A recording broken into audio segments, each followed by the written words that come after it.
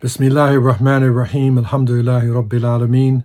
Wa usalli wa usallam ala Sayyid al-awwaleen wal akhirin Nabiyyina Muhammadan wa ala alihi wa sahbihi wa barak wa sallam.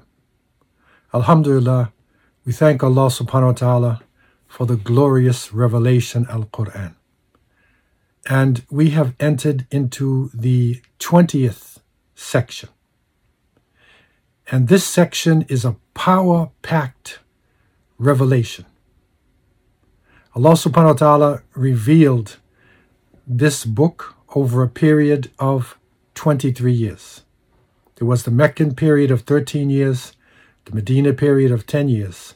And it is in the Meccan period that the foundations of the faith were developed. The Muslims were in a weakened position, struggling, getting their personality together, coming close to Allah Azza wa Jal, going through changes and hardships. And that is parallel to what Muslims are in a sense, today.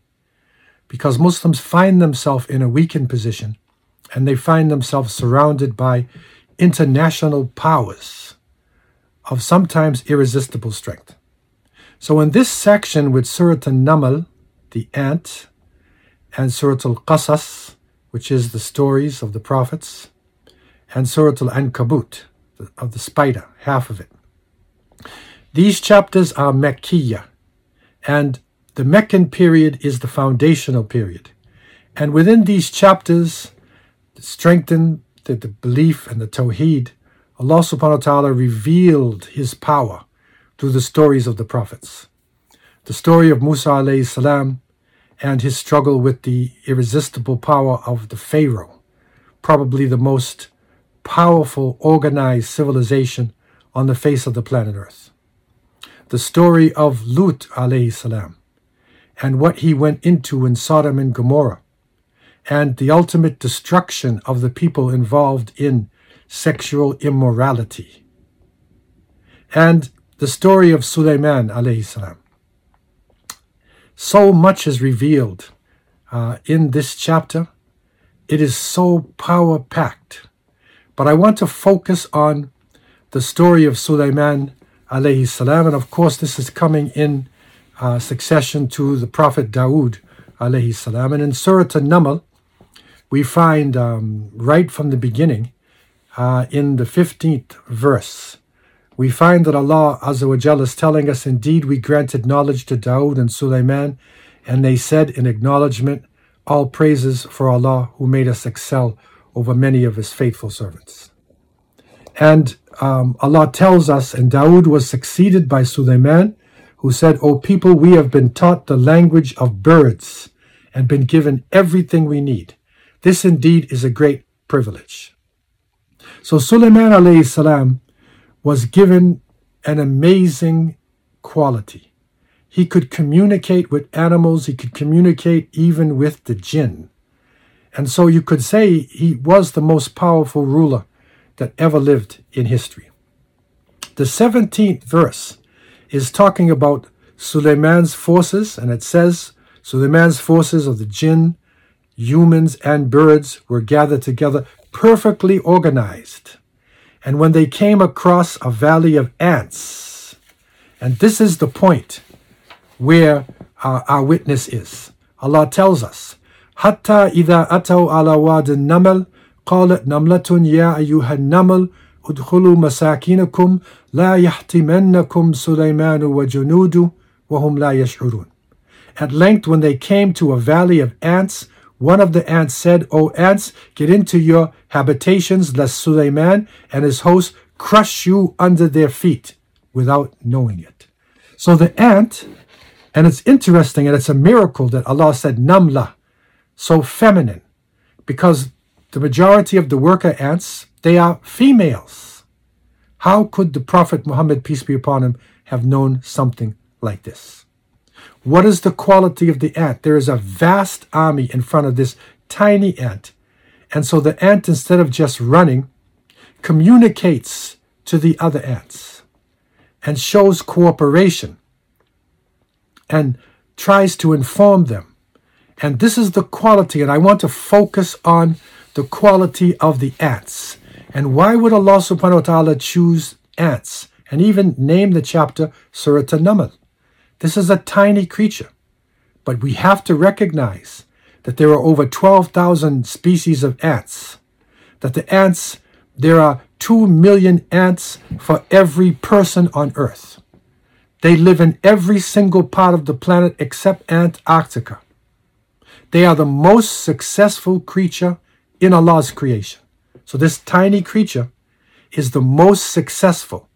And you can see why Allah subhanahu wa ta'ala would choose this creature. Because on an individual level, one ant can lift 50 times its weight.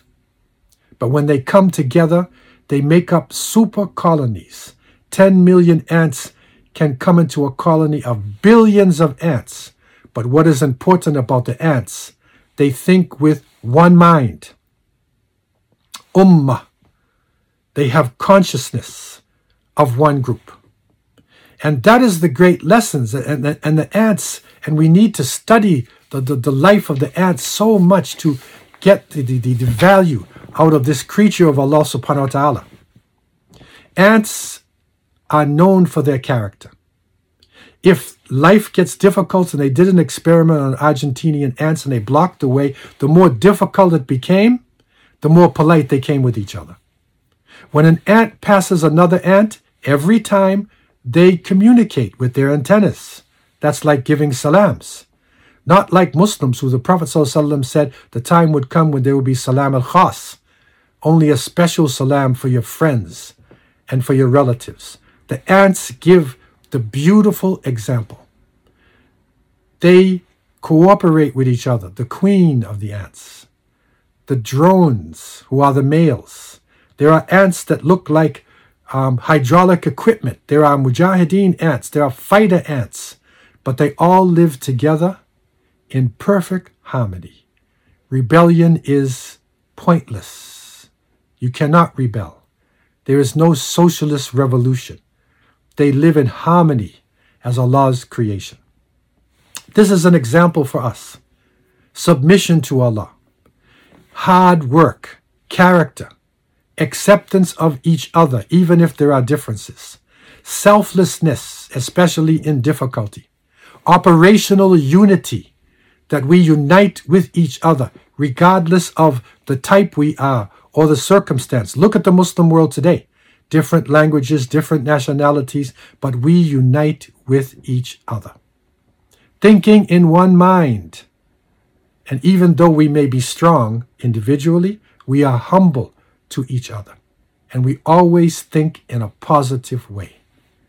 This is the beautiful example of the ants that comes in this mighty section of the Quran. Following this, we have Surah Al-Qasas. And this beautiful chapter gives us the stories of the prophets, and especially the circumstances of Pharaoh, the Pharaoh, and Musa alayhi salam. And we want to find relevance. This is the basis of our study. There are so many ways to look at the Quran. There is language, there is imagery, there is so much, but we today need relevance. We need to extract the gems of wisdom from the Book of Allah. And we find that right in the beginning of Surah Al-Qasas, that Allah subhanahu wa ta'ala is telling us in these early verses that He has revealed. Right from the 4th verse, Allah tells us, Inna fir'auna ala fil ard, wa ja'ala ahlaha shi'an, yastad'ifu ta'ifatan minhum, yudhabbihu abna'ahum wa yastahyi nisa'ahum, innahu kana min al-mufsidin. Indeed, Pharaoh arrogantly elevated himself in the land. Look at the superpowers of the world today. And he divided its people into subservient groups, killing their sons and keeping their women alive. He was truly one of the corruptors. Look at the world today. We are divided into east, into west, into nation states, into racial groups, religious conflict. All of this is being funded by the powers. Many times when wars are happening, the funding is coming from the superpowers to both sides, so that we can continue to fight each other and be controlled. Allah Azza wa Jal shows very clearly, and this is a deep deep point. What the Pharaoh did was he killed the males. He destroyed masculinity, and he kept the females alive in order to gain power and divide the society.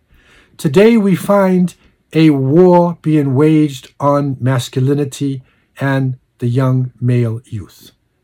And anytime a young man is very strong and outspoken, this is toxic masculinity. You see, the struggle is not just to kill the youth, and it happens today. We see in Palestine and other places males, youth being killed, but it's also killing psychologically. And at the same time, the Pharaoh, like today, kept the females alive. In other words, he empowered them. He confused them with materials. And we see that happening today in the world with the modern pharaohs who are controlling our societies. But Allah tells us in the 5th verse, وَنُرِيدُ أَن نَمُنَّ عَلَى الَّذِينَ اسْتُضْعِفُوا فِي الْأَرْضِ وَنَجْعَلَهُمْ أَئِمَّةً وَنَجْعَلَهُمُ الْوَارِثِينَ. But it is our will to favor those who were oppressed in the land, making them a'imma, making them leaders, models of faith, as well as successes who will inherit the earth. So ultimately, Allah's power will overcome the Pharaoh's arrogant stance in the land. It happened in those days, and inshallah, it will happen again.